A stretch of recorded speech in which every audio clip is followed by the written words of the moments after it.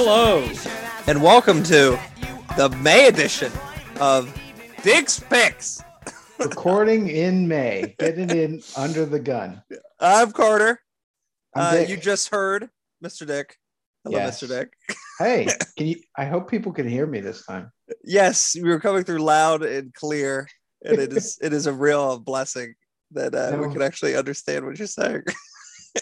Some people would say it's a curse to hear me, but It's a curse. I'm glad you're looking at it as a positive. Well, it makes it much easier in the post if the sound's coming in at about the same volume and you're not having to adjust. Yeah. Every few minutes. You know, I told you my dog ate my go-to headphones, so I had to go on. I had to really make do with some $15 Target ones. They really didn't work very well. So now I've upgraded to a $20 gaming headset. So it's about 700 times better. We'll see. We haven't seen heard the final product yet. Well, this month on Dick's Picks, we are doing a deep dive into the 2006 neo-noir crime thriller, Lucky Number 11. Yeah, which I thought was a very strange sounding title that they did a pretty good job telling you what it means in the movie. Yeah. It describes it. I was very skeptical. I was like, oh, they're just trying to be very smart. Directed by Paul McGuigan. 11's not a number, is it? No, it's not even really a name. Slevin's Adel? I think it'd be Slate. Slate. Yeah, okay. Paul McGuigan also directed Josh Hartnett 2 years prior in Wicker Park, a movie I've never seen, but I remember the trailer very well. I haven't seen that either. Should that be a Carter's pick? It would have to just be I don't know. We'd both be approaching it with fresh eyes. Yeah. Who the pick would be? It would just we have to find some fresh picks. That'll be the next iteration. Also directed Victor Frankenstein. Was that with Daniel Radcliffe? Daniel Radcliffe as Igor. Yep. Okay. All right. And then Push with Chris Evans. So actually a pretty good 2000. Good knots. Yeah, exactly. And then more, Film Stars Don't Die in Liverpool, which came out a few years ago and is actually like a well-received indie movie, which is actually pretty different than the sort of sci-fi thing you've been doing before that. Also a lot of TV shows, as you mentioned. Did Sherlock. Devious Maids. All the pilots to all the ABC shows ever created from 2010 on. He's like the Sapochnik guy for HBO. He's their go-to. Yeah. Written by Jason Smilovich, who also did a lot of stuff in TV. Created the Karen Sisco spinoff show from Out of Sight. And created a TV show based on 3 Days of the Condor. Nothing. Also created the Bionic Woman TV show. No. I don't know and what wrote that is. War Dogs, which I never saw. No, I didn't see that either. That looked bad. It looked bad. Jonah Hill and what's his face? Miles Teller. Yeah. Yeah. Oh, Miles Teller. Okay. He's on the rise since War Dogs. Pretty loaded cast. Probably the most impressive cast. I think he's been on the rise since Project X. Miles Teller? Yeah. He had that he was in what, like 10 minutes of that? Yeah. I remember the scene where and he's like, oh, that's your party. Yeah. Starring Josh Hartnett, who's becoming a Paul Walker level Dick's loaded cast icon. Yeah, loaded cast. Morgan Freeman. Ben Voice Kingsley. Voice of Gandhi. Lucy Liu. Charlie's Angels. Stanley Tucci. The Tooch. And Bruce Willis. Bruce Willie. This is sort of right before Stanley Tucci gets like huge with like Devil Wears Prada, and I think this came out the same year as Devil Wears Prada, actually. It might have. And then he was like the go-to sort of character guy. But this is pretty dark Tucci. He's usually I think of Tucci in like Easy A, the sort of fun dad. Oh, yeah. He's just like hippie fun dad. Yeah. Yeah. I tried to watch another Tucci movie, Margin Call. Have you heard that? But Great Tucci in Margin Call. It had a little too much Kevin Spacey for me. It's a lot of talking as well. A very weak Demi Moore performance in a very. It also seemed like role. We've already got the Big Short. Why do we need Margin Call too? I like Margin Call more than do Big you? Short, actually. Oh, definitely. So you're like a Deep Impact guy. Margin Call actually came out a few years before, actually. So it's more like Back to the Future, and then this other one is Adam McKay. Just I don't know, riding the wave. Well, also, it's Margin Call is an original story. Yeah. Big Short's based on a book. Yeah. Also, Big Short. Same it tries to be too much. It tries to tell you everything about this sort of market crash. And Margin Call is just sort of a dramatization of one evening. But now we're getting quite off topic. Okay, all right, you're right. Pretty early. Released April 7th, 2006. I looked to see what sort of events may have taken place around this time, but it seems April 2006 was pretty boring. I know I saw it in theaters. I texted my buddy John, and he said we would not have missed this movie. We definitely saw it in theaters. I'm a big Josh Hartnett fan. He's a big Ben Kingsley fan, and we're both big Bruce Willis fans. So we had to see this movie in theaters. We were one of, I guess, two people, who contributed to the 56 million box office gross on a budget of 27 million, which is pretty good. Yeah. 52% of Rotten Tomatoes, though. That's not as good. Not our worst, though. No, definitely not. Best Men was what, like 13%? I think this was better than Best Men. Was Best Men the wispy one that we just did? Yeah. I actually like Best Men more. Yeah, really? Okay. Best Men had a quality to it that I really admired. This is more popcorn, like definitely cinema, more popcorn, and that's more indie sort of. Like, yes, that was like such a strange movie, that I couldn't even tell what it was trying to rip off. It was so sort of singular. This one very much wears its influences on its sleeve.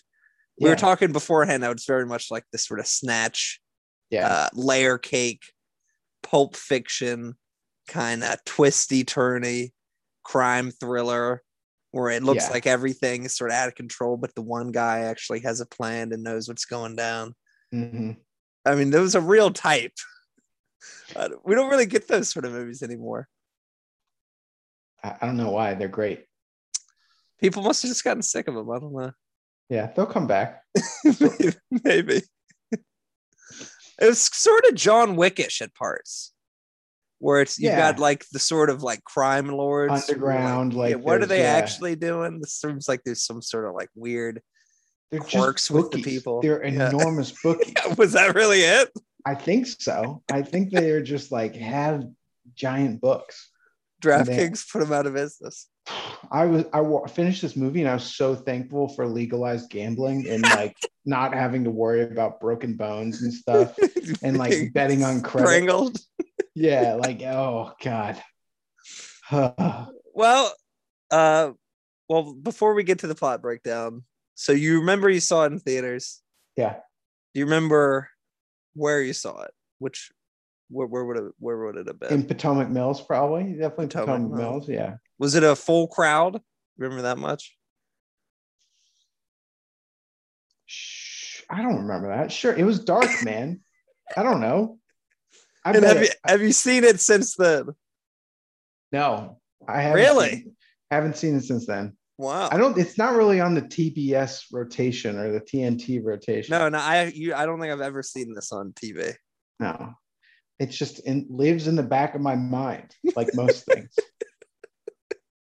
It's like something where if you didn't like look it up, you might think like, was that a dream? Did I dream this movie up? Yeah. Like Josh Hartnett and Ben Kingsley. Did that really happen? What's his name? Slevin? Yeah. Yeah. Let's go through the plot. Let's do it. All right.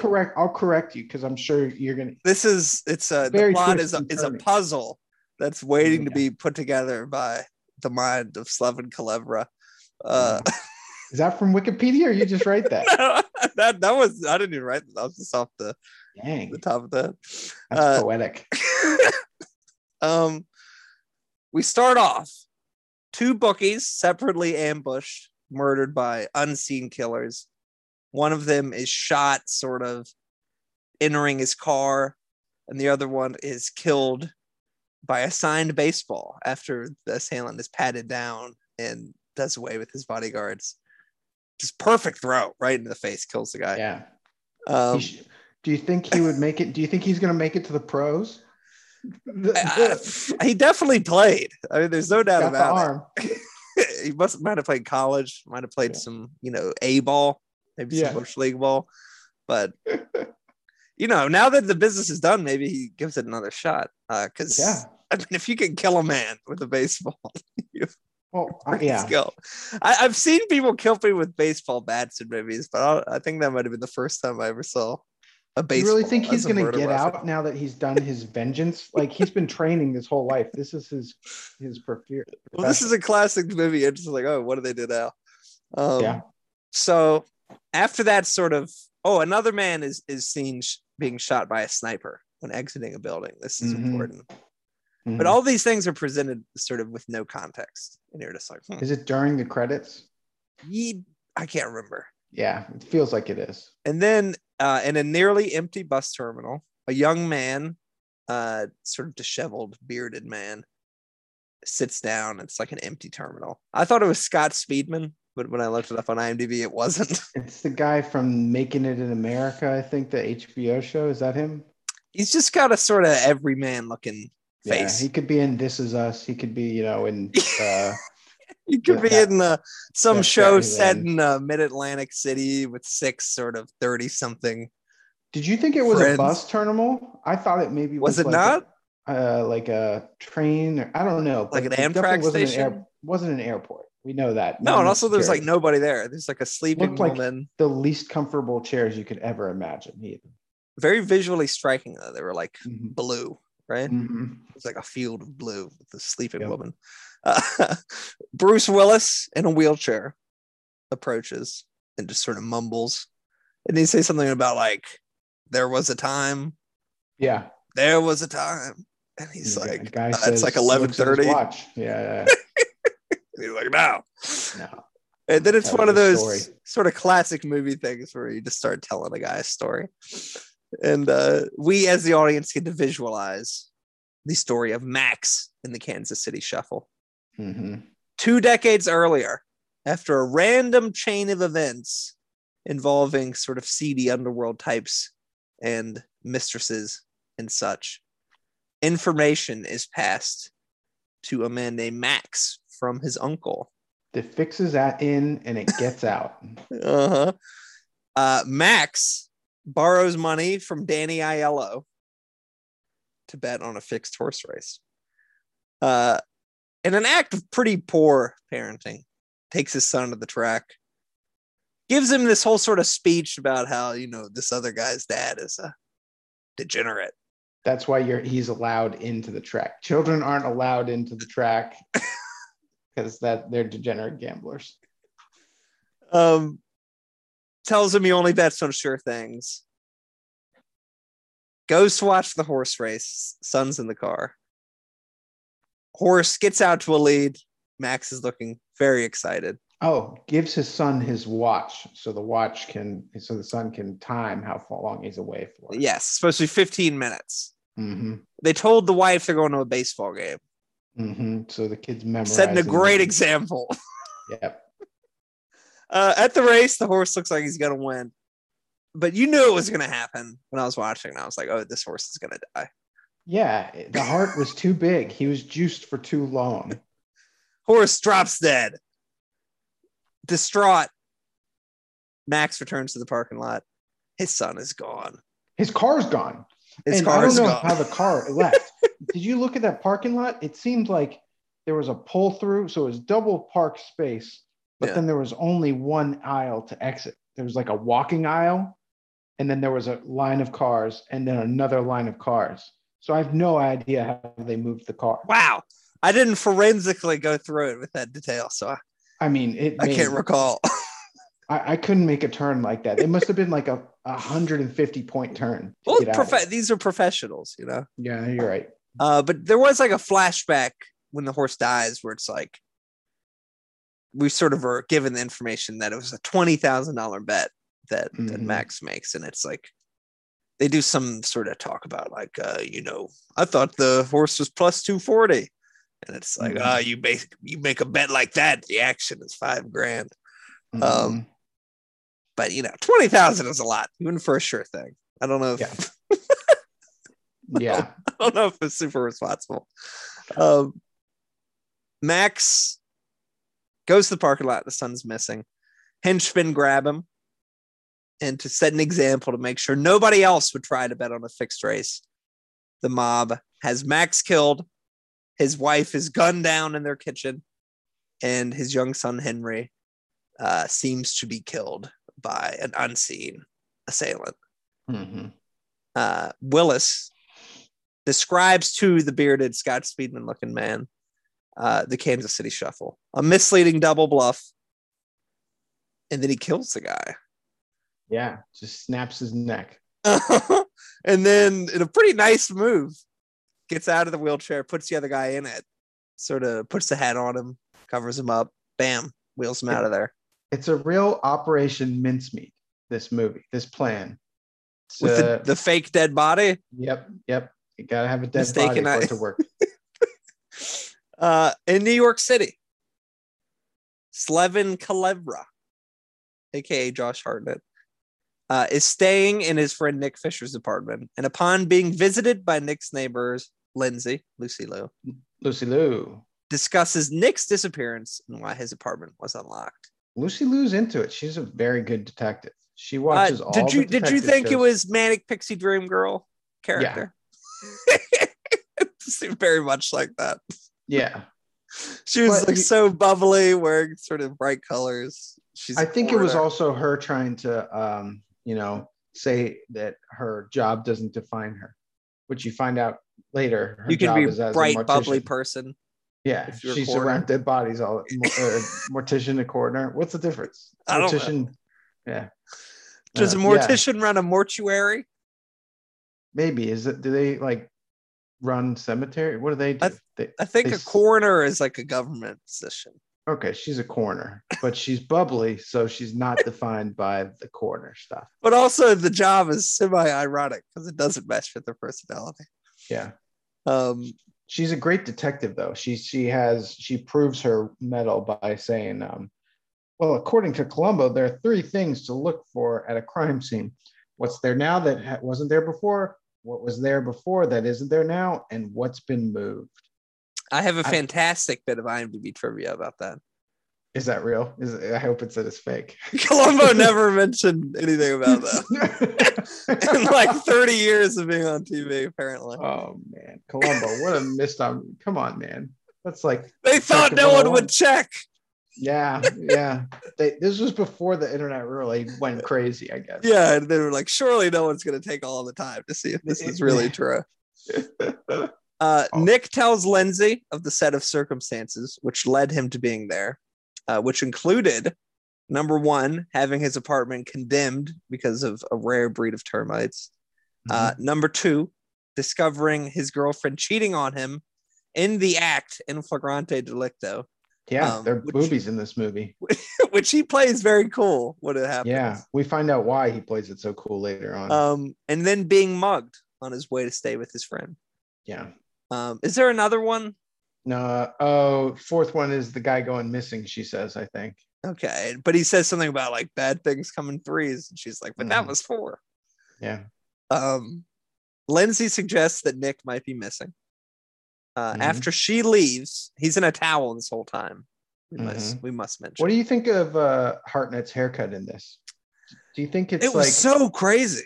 Do you think it's a staple? Because he had a terrible haircut in The Faculty as well. The haircut in The Faculty was just like a bad haircut. This was obviously like meant to look like this, but it just must have been the style. It's like he's in a ska band, but like I don't know, because he kind of dressed like he's got those like Argyle sweaters too, and it was very sort of like Vampire Weekend his whole sort of style, all his outfits and everything like that. The haircut, the front is there's so much volume and it's so out of control. And the sideburns are the thing.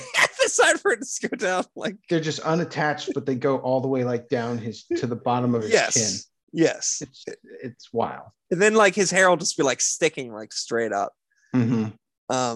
It's I don't know. It's very early 2000s. He's just like, if I take this movie, I want creative control over my hair. Yeah. I mean, it's a look. I mean, he kind of pulls it off, honestly. Like for most people, I just feel like that person looks insane. It's like it looks okay. He's kidnapped by two henchmen, one of whom is Bubba Gump. They're looking for Nick. Yes, they're looking for Nick. And he's in Nick's apartment. Punches him in the face. Yep. They take him to nose. The boss. Morgan Freeman. Yeah. Mistaking Slevin for Nick, the boss orders him to repay a large gambling debt. I think it was $90,000. Yeah.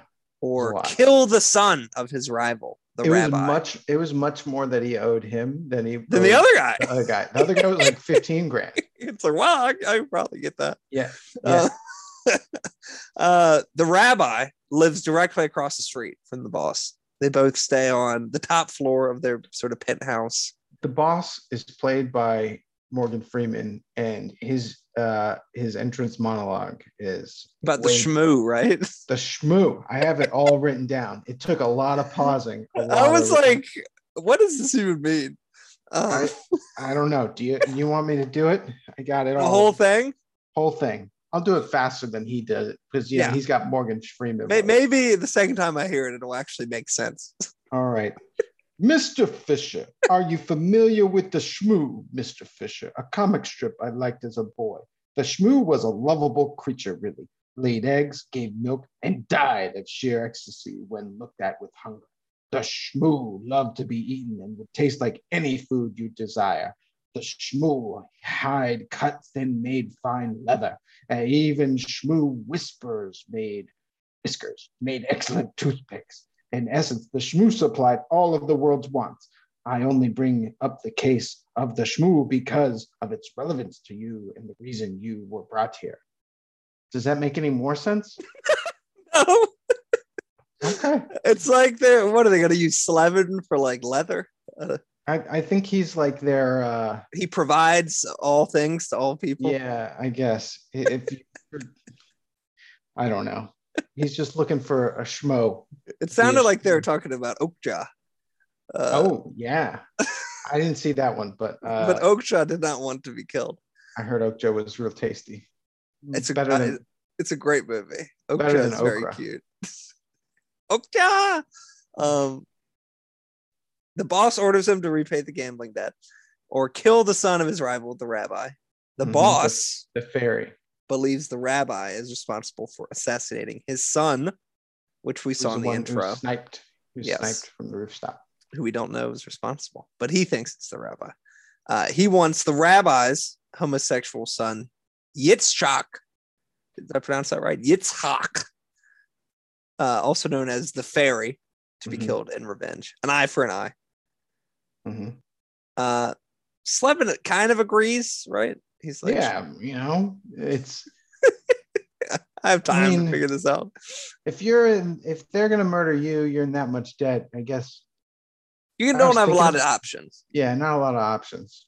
I mean, I'd be like, he asked for a week, but Morgan Freeman only gave him 3 days. I guess. Yeah. 2 days, 3 days. I think it's something like that.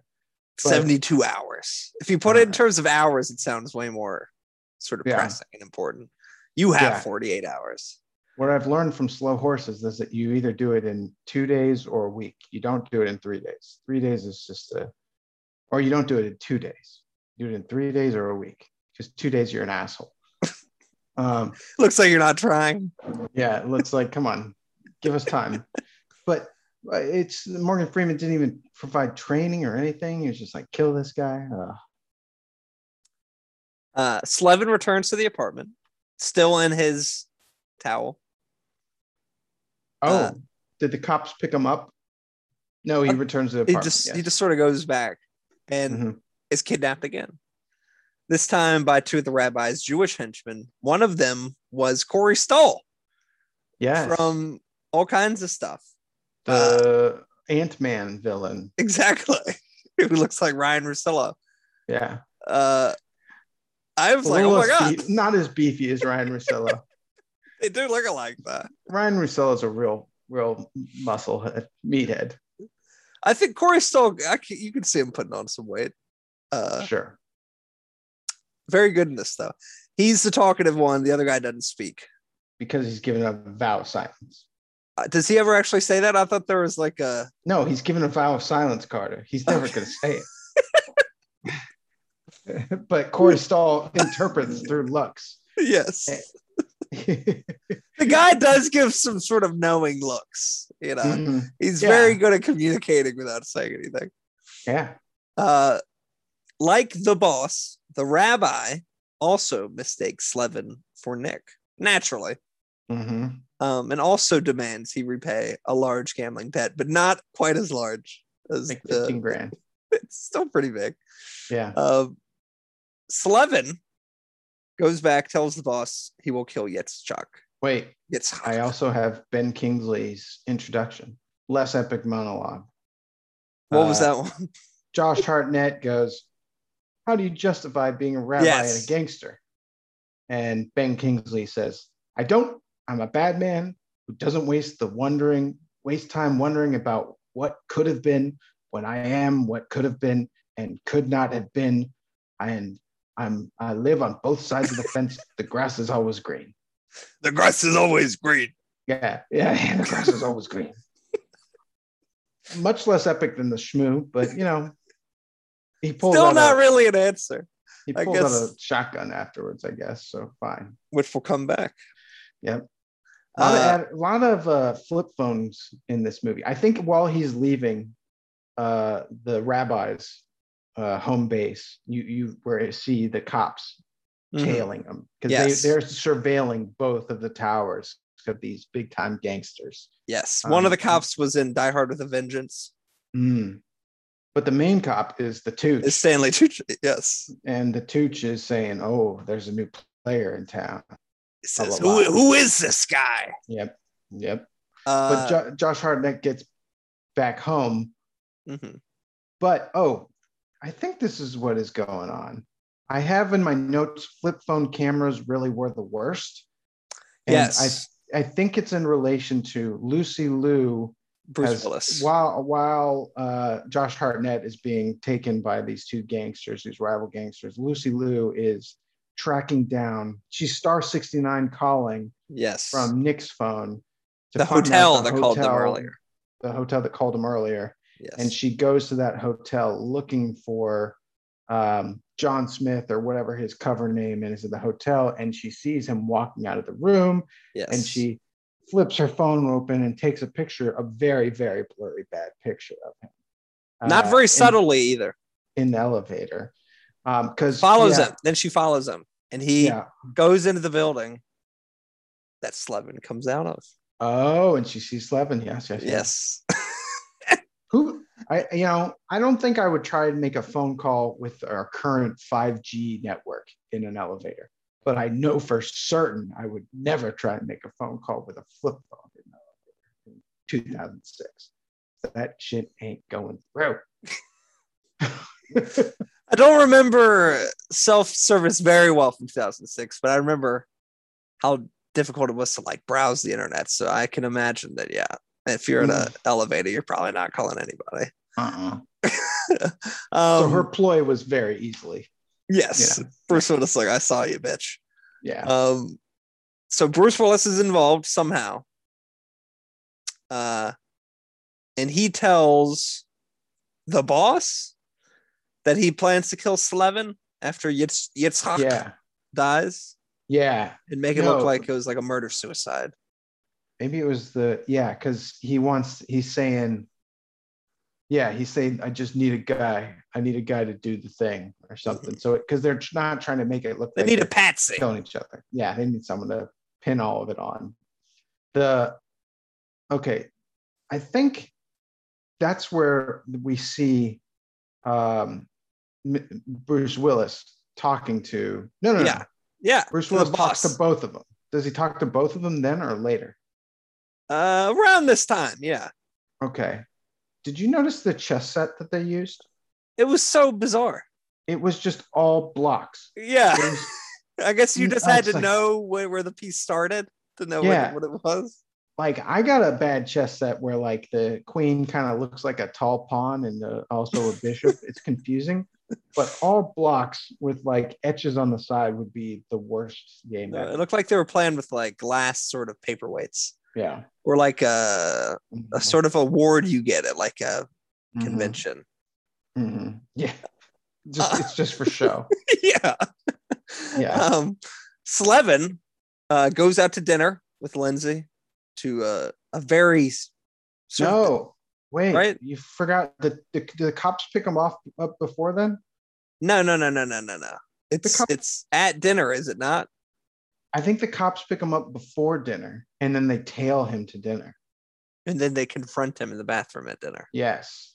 Because Slevin follows Yitzhak into the bathroom.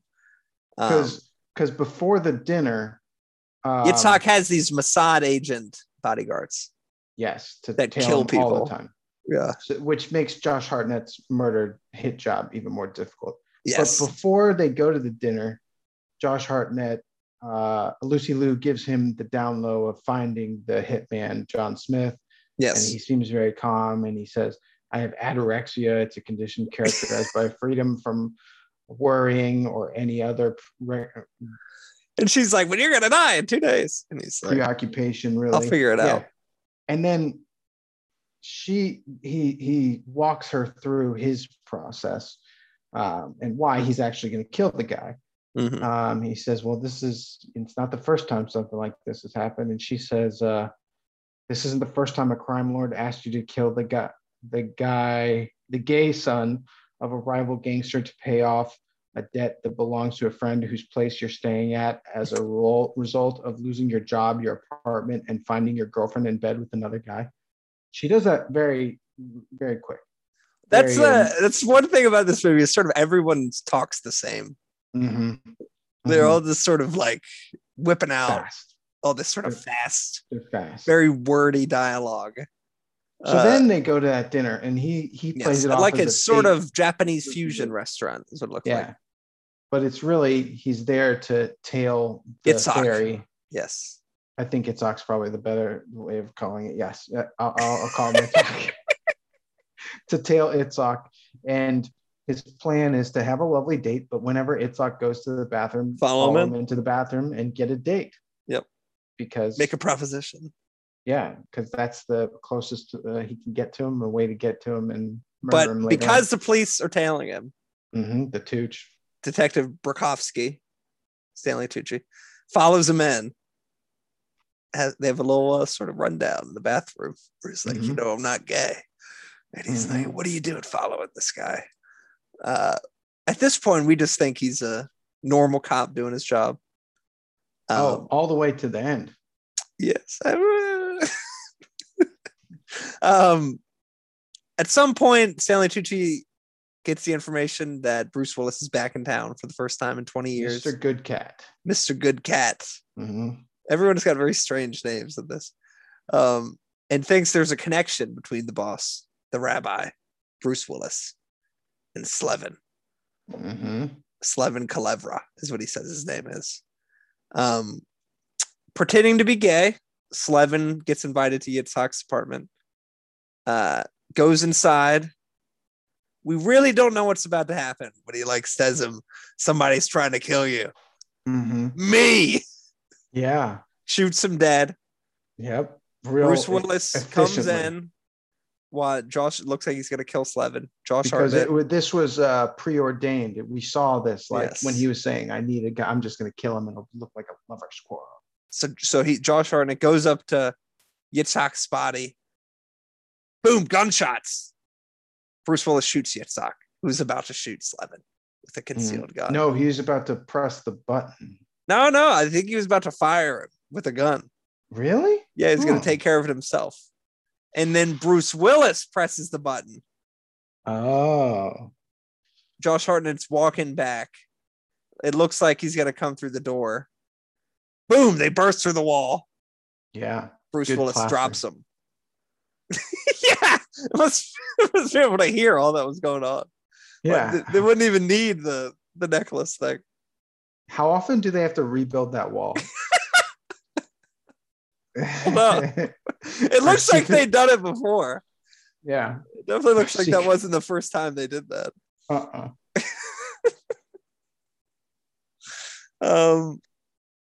The two then proceed to kidnap the boss and the rabbi.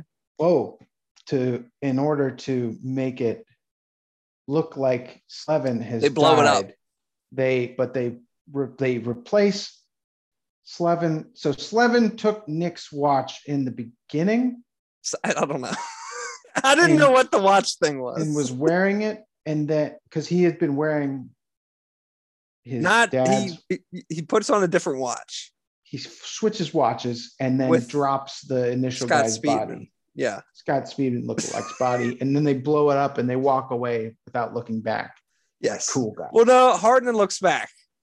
Oh, Hartnett, because he's still Slevin. He's not as good. Cat just keeps walking with his funny little hairpiece.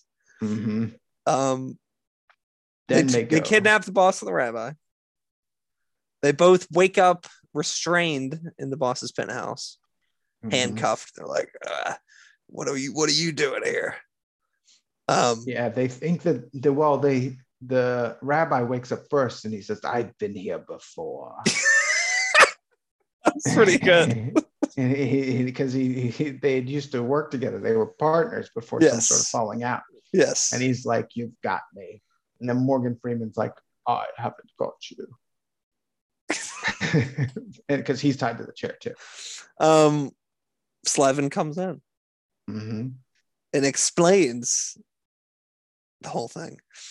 Yep. Slevin is Henry, the son of the ill-fated Max from the beginning. The mobsters who killed Max were the boss and the rabbi. This is revealed that the rabbi has the same shotgun. And what was the thing that signified the boss was the guy? Was it like a ring? A ring or a belt. I think it was a ring. Yeah. Something like that. And it's just like, oh, that was that.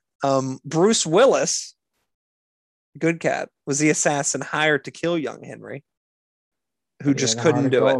Yeah, heart of gold. He couldn't do it. I'm not going to kill this kid. Yeah. Leaves with the kid. Go to Ohio. After never revealing return to New York, his identity, Slevin suffocates the rabbi and the boss by taping plastic bags over their heads. They did to his Max. father. Yeah. How he knows that happened to his father, who knows? I know, he must have got inside information. But the boss reveals to the rabbi before this that his son's dead. It's just Freeman v. Kingsley. Yeah, staring in each other's eyes. Your boy is dead. And I killed him. And then Morgan Freeman smiles menacingly. And then, when the rabbi's killed, he's just like, he seems pretty resigned to it. He's a man of God. Yeah. They're dead, killed with the plastic bags. Slevin took some real sick pleasure in it, but, I guess it's, revenge. Yeah. But damn, it was cold-blooded. Yeah. Since Lindsay earlier photographed Bruce Willis while investigating Nick's disappearance, Good Cat, boom, shoots her. I was genuinely shocked. Yeah. Like, not Lucy Liu. I was like, whoa. Josh Hartnett really is a cold man. While Stanley Tucci is hunting for Slevin, he gets a phone call from his boss, Robert Forster. Who explains sort of the whole thing as we're getting it. Yeah. From Slevin, from the horse's mouth. Robert Forster, who I reckon he's been in lots of stuff. He says, the old cop who has been out of the force, retired, comes into town, and he came over. I had the picture on the desk, and it had the posted of Slevin's name. And he was staring at it, and he was staring at it, and he said, he wasn't staring at the picture, he was staring at the name. And then he told him the story about a horse. Yep. Slevin. Let me tell you a story about a fixed horse.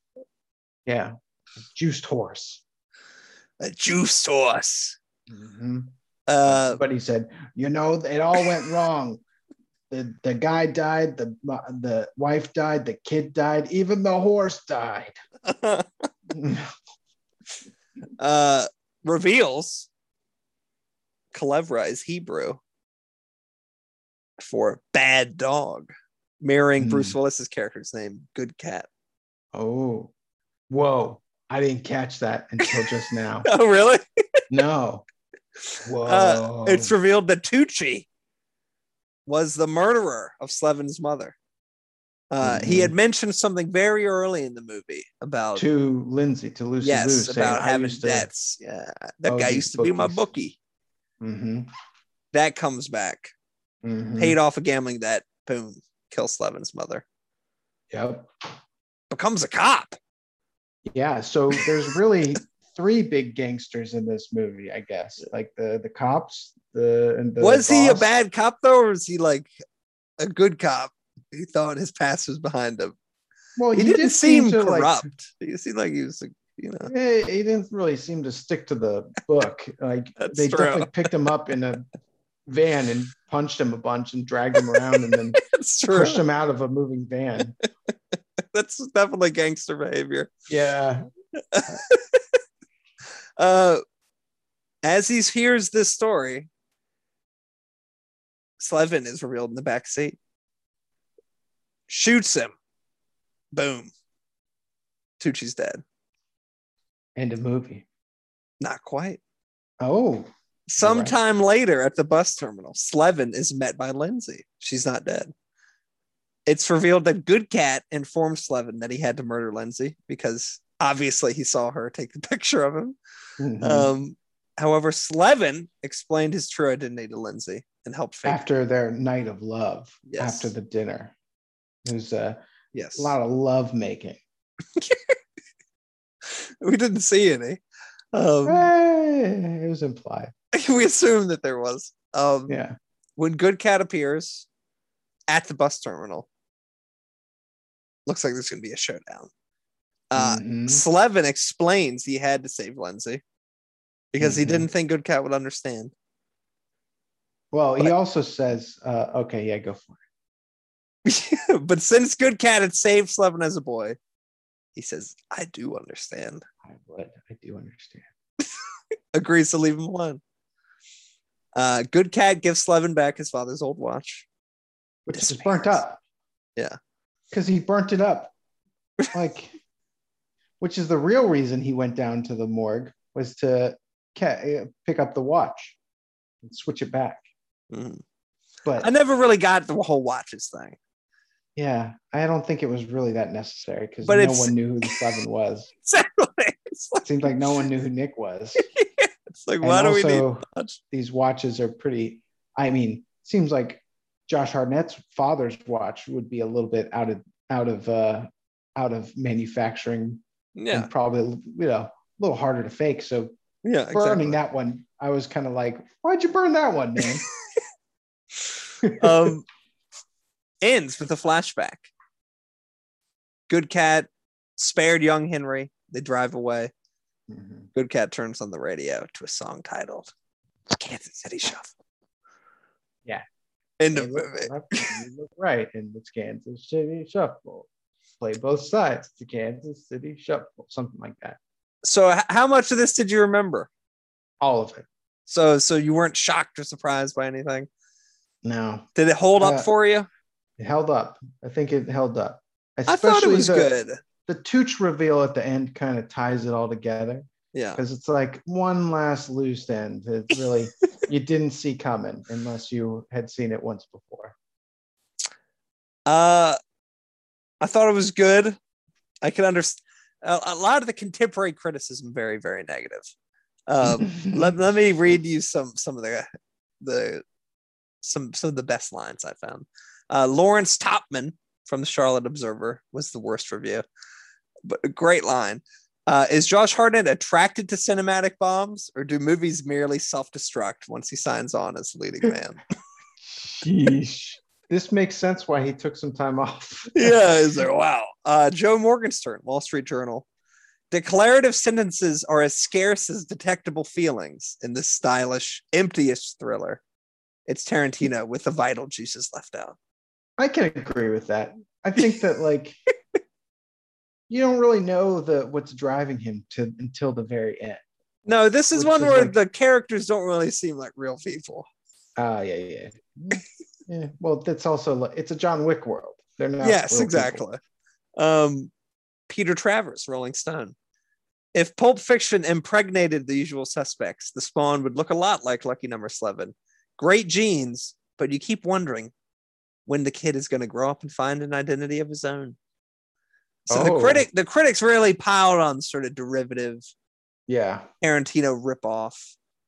But it's not the only one, and there are much, much worse movies than this. Are there? Should we watch them? I think of what was it, Aces High? Oh, is that the one with? That's one with Chris Pine, right? Yeah. I saw freaking my Google News alerts tells me like this bomb is taking over the streaming charts, and that was one of them that popped up recently. Oh, really? Smoking Aces. That's what it is. Smoking Aces. And it's also got like Selma or Ben Affleck, Jason Bateman, Common, yeah. Who's the girl from Guardians of the Galaxy?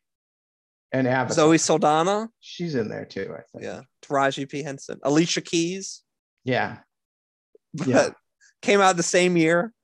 Mm-hmm. There are just a lot of movies that feel like this. The sort of stylish crime. Yeah. Big casts. Yeah. Obviously, it's not quite Snatch, but I think Pulp Fiction gets a little too much sort of lofty status because in a lot of ways I think this is more fun than Pulp Fiction. Kind of drags. Pulp Fiction, I remember it does. It's very long. Once you've seen it the first time, I think it loses its novelty a bit. Mm-hmm. The best review was from the Christian Science Monitor. Peter Rayner loves Josh Hartnett. This is what he had to say. Hartnett has been stuck in the young adult heartthrob mode for some time now, but this comic thriller may launch him into meteor fare. That prediction did not come out. He probably predicted the same thing. Was he in Sin City? Predicted the same thing for Sin City, probably. Yeah, probably. That came out like the same year. And then he was in 30 Days of Night the next year. Then he was like in nothing. Yeah, until Penny Dreadful. That was a good TV show. But that was only like 2 years, and then he hadn't really done anything since then. Mm-hmm. But that guy could be on Freezing Cold Takes. Like Josh Hartnett, our next star. I don't know what the Christian Science moniker is like. What other stuff they cover, but just the name kind of. The Christian Science Monitor. I think they review movies. That's it. It's a magazine, I guess. And it's always through a C.S. Lewis lens. Yeah, you need to look at it from a sort of symbolist perspective. Yeah. Who is Slevin? They must have liked the sort of Judeo-Christian aspects. I don't know. I said this is a very slim Wikipedia. I expected a lot more meat on this, but one absolutely fantastic fact. In addition to Blu-ray and DVD, this was one of the few films to be released on the failed HD VMD format. Do you remember this format? HD DVD? No, it's not even that. It was a competitor to Blu-ray and HD DVD that did not even last as long as HD DVD did. Wow. Other titles, I think 400 titles were ever released on this format. The most notable are The Butterfly Effect 1 and 2. Sweet. It lasted through 2 movies. That's good. The Hitcher. Do you remember that? Is that that's like about that's about you pick up someone on the side of the road and they're murdered. They kill you, yeah. Did they use a knife or like a hook? I think it was like a hook. Yeah, it's a hook. And then We Were Soldiers. Mel Gibson movie. It was a good movie. I'd literally never heard of this format until I saw this. That doesn't even make sense. What does it stand for? Video movie Video demand? multi-dimensional, I think. Oh, is this for smells or 3Ds? No, I think it's supposed to be like a versatile multi-layer compact disc. That I don't know. Like there's a reason there's a reason it didn't succeed. Does it like spray blood on you when there's murders or something? No, I don't think it was like, smellorama or anything like that. No, I don't know what the $1 million idea. I don't know how you can bring that to the home. I don't know either. I guess the device itself emits some sort of smell, but HD VMD. You got to put it in the pod, light a scented candle that comes in tandem with it. Wouldn't that be cool? DVDs came with smells. Another, this is an award-winning movie. It won Best Film and Best Actor at the Milan International Film Festival. Lucky Number 11 did? Yeah. Yeah. Milan, yeah. That's a big city. It is. It's Italian. That's a fashionable city. I was surprised for that. Hartnett, I would never have thought Hartnett had ever won a Best Actor award in his life. Who else was in the category? I don't know. I was not given that information. Okay.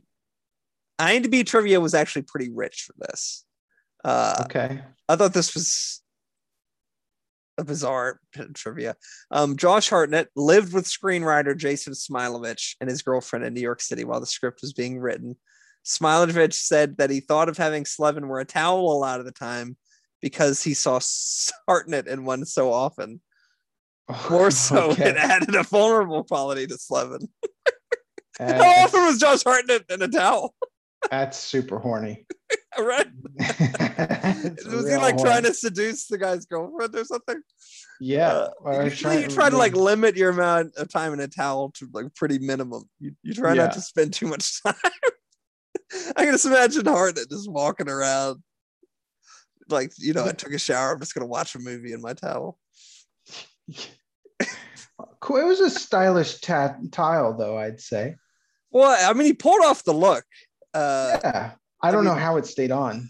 I mean, it didn't stay on the. He was riding in cabs, walking upstairs. Yeah. Like, it's not like he was walking around holding it either. It was just like there. Only time it came off was when he flashed Lucy. Well, this is the next bit of trivia. According to the DVD commentary with Josh Hartnett and Lucy Liu, Lindsay's reaction when she walks in on Slevin with his towel open is real. The scene was scripted, but Josh Hartnett actually flashed her without telling her prior to filming. Not something you could get away with today. That's was it Chris Pratt did that in Parks and Rec too? Did he really? Yeah, and it's good. It's in the bloopers. Rashida Jones and Amy Poehler. Walking on him naked. Yeah, they opened the door and he's in the show. He's supposed to be naked, but one scene he did it. Yeah. Well, apparently the one they got in this one, Josh Hartnett really did it. When Lindsay first meets Slevin, she says, according to Columbo, there are 3 things to look for at a crime scene. What's there now that wasn't there before? What was there before that isn't there now? And what's been moved? During the entire run of Columbo from 1968 to 2003, he never said anything like this. Nope. The internet is undefeated. Like, who is transcribing all of the Columbos? they're like, they watched this Slevin, they saw her say that and said, that's bullshit. Yeah. Got every episode of Columbo, paid attention to every line of dialogue. He never said it. Yeah. I don't even know if like someone actually did that or if someone's just making this up. I believe them though. I believe whoever contributed to this on the internet. Yeah, I definitely believe them. I'm never gonna check. I don't know how some people just must be better at seeing this than I am because I can never tell. But this is the next one. In the first on-screen meeting of the rabbi and Mr. Goodcat, Ben Kingsley's eyes often move as if he's reading his dialogue off of cue cards. Did you get that impression? No, I didn't. I like can't tell. It's like how some people can say like, oh, they're wearing a wig. It's like, oh, it beats me. I don't know. Yeah, I couldn't tell. I would never even like think to look for that, honestly. No. Yes, I mean, I think you probably should be keyed into that after Apocalypse Now and stuff. That should be well in your wheelhouse. See, I can't even tell in Apocalypse Now. Like everyone says it's so obvious, and I was like, I don't know. It's just acting. I can't track down this Milan Film Festival thing. It's from 2004 or 2006? 2006. Yeah, it's event festivals. No, the archives only go back to October 2021. What is this? Come on, internet. Yeah, I'm not getting anything else either. Oh, well, good for him, though. He's a winner. Let's actually, this one might have it. Nope. Oh, no, here we go. Don't. If you he tied Josh Hartnett with Peter Falk for The Thing About My Folks, a movie I've never heard of. Nope. The winner of Best Actress was Alexandra Maria Lara for the German film Der Fischer und seine Frau, The Fisherman and His Wife. Best cinematography won by The Journey from the Fall, another movie I've never heard of. Best production design. So this was like a Cutting Room. I've never heard of. This was like a D3 film festival then, huh? Basically, yeah. Okay. I've never heard of any of the movies that won at this. Okay. I was like, this. I could not believe it. I had to see the competition. I'm glad you found some stuff. It was, yeah, they were punching down. Like it sounds like those movies didn't even have like $1 million budgets. So yeah, they were punching down. And an alternate scene was filmed in which Slevin killed Lindsay, but it was cut after audience reactions because it was considered too dark. That would have sort of made him unredeemable, right? He's a bad dog. Yeah. Yeah. Levra. I thought, this was a happier way of ending it, having him fall in love and, save her. But her character was almost like totally unnecessary. Yeah. Best quote. I have two. There was a lot of smart dialogue, but a lot of it was like, stuff that went on. I've done some of them, but I have two left. So you go first. I thought this was a funny one. I'm going to say the same thing any man with two penises says when his tailor asks him if he dresses to the right or left. What's that? Yes. Okay. All right. I think mine's better than that. This is, I guess, when Good Cat goes to see the rabbi, and the rabbi says, "Since we're not friends and you hate baseball, why the fuck are you here?" That's pretty good. That's one you could use in real life. Yeah. The other one, I hate baseball. I wrote it down wrong. The other one, Lindsay, what happened to your nose, Slevin? I was using it to break some guy's fist. Okay. All right. I got nice one. Self-deprecating Josh Hartnett humor. Yeah. At the end, when Bruce Willis finds them at the bus station, Slevin, I guess, goes, "How'd you find us?" And he goes, "I'm a world-class assassin, fuckhead." I was wondering how he was going to deal with the Mossad people, but then he had no trouble at all. So I guess he just really is world-class assassin. Yeah, exactly. Also, can't have it as Kansas City Shuffle without a body. Without a body. That's what he says right before he murders the guy. But everybody knows that. Yeah. The guy who got killed for that. That's all I have. Anything else from you, Mr. Dick?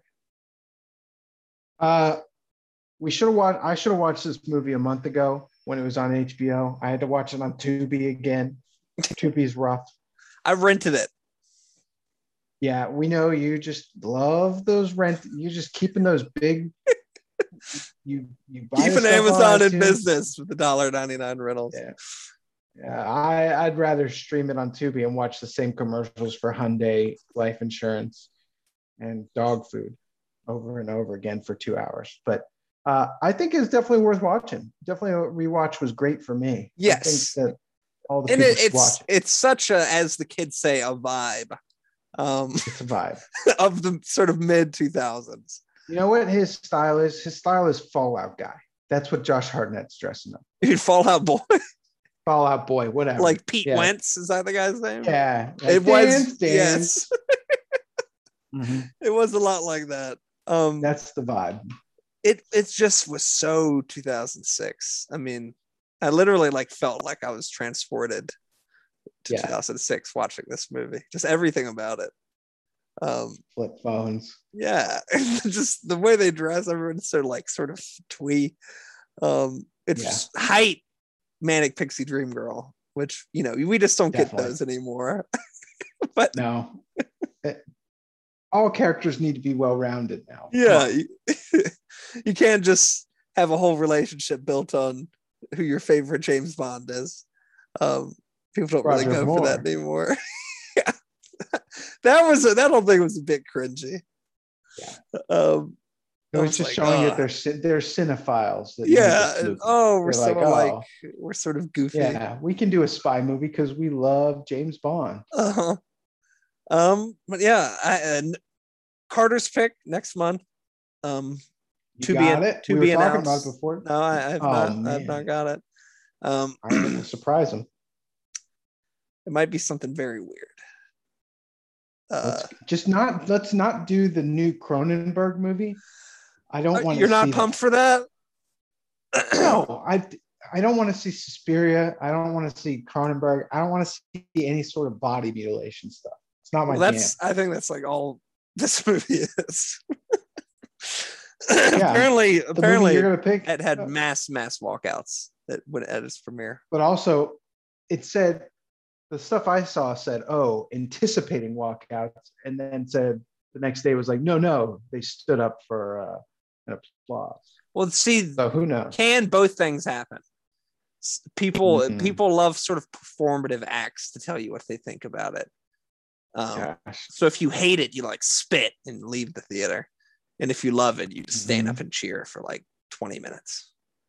Apparently, the Elvis movie got like a 15-minute standing ovation, and I've heard some critics say that's like the worst movie they've ever seen. So I don't like music biopics. I don't like them. I don't like musicals. I don't like music biopics. Like, it's a genre that's just like Oscar bait stupid. Well, they're all sort of the same too. Yeah. I mean, Walk Hard did a very good job spoofing the genre. Because that's good. They're all sort of the same. Freddie Mercury one, whatever. That was like actually like a bad movie. Yeah. I digress. But all the olds loved it. I watched it with my parents and a few people in their building, and they were like, I remember Queen giving an applause afterwards. Yeah. Did they really?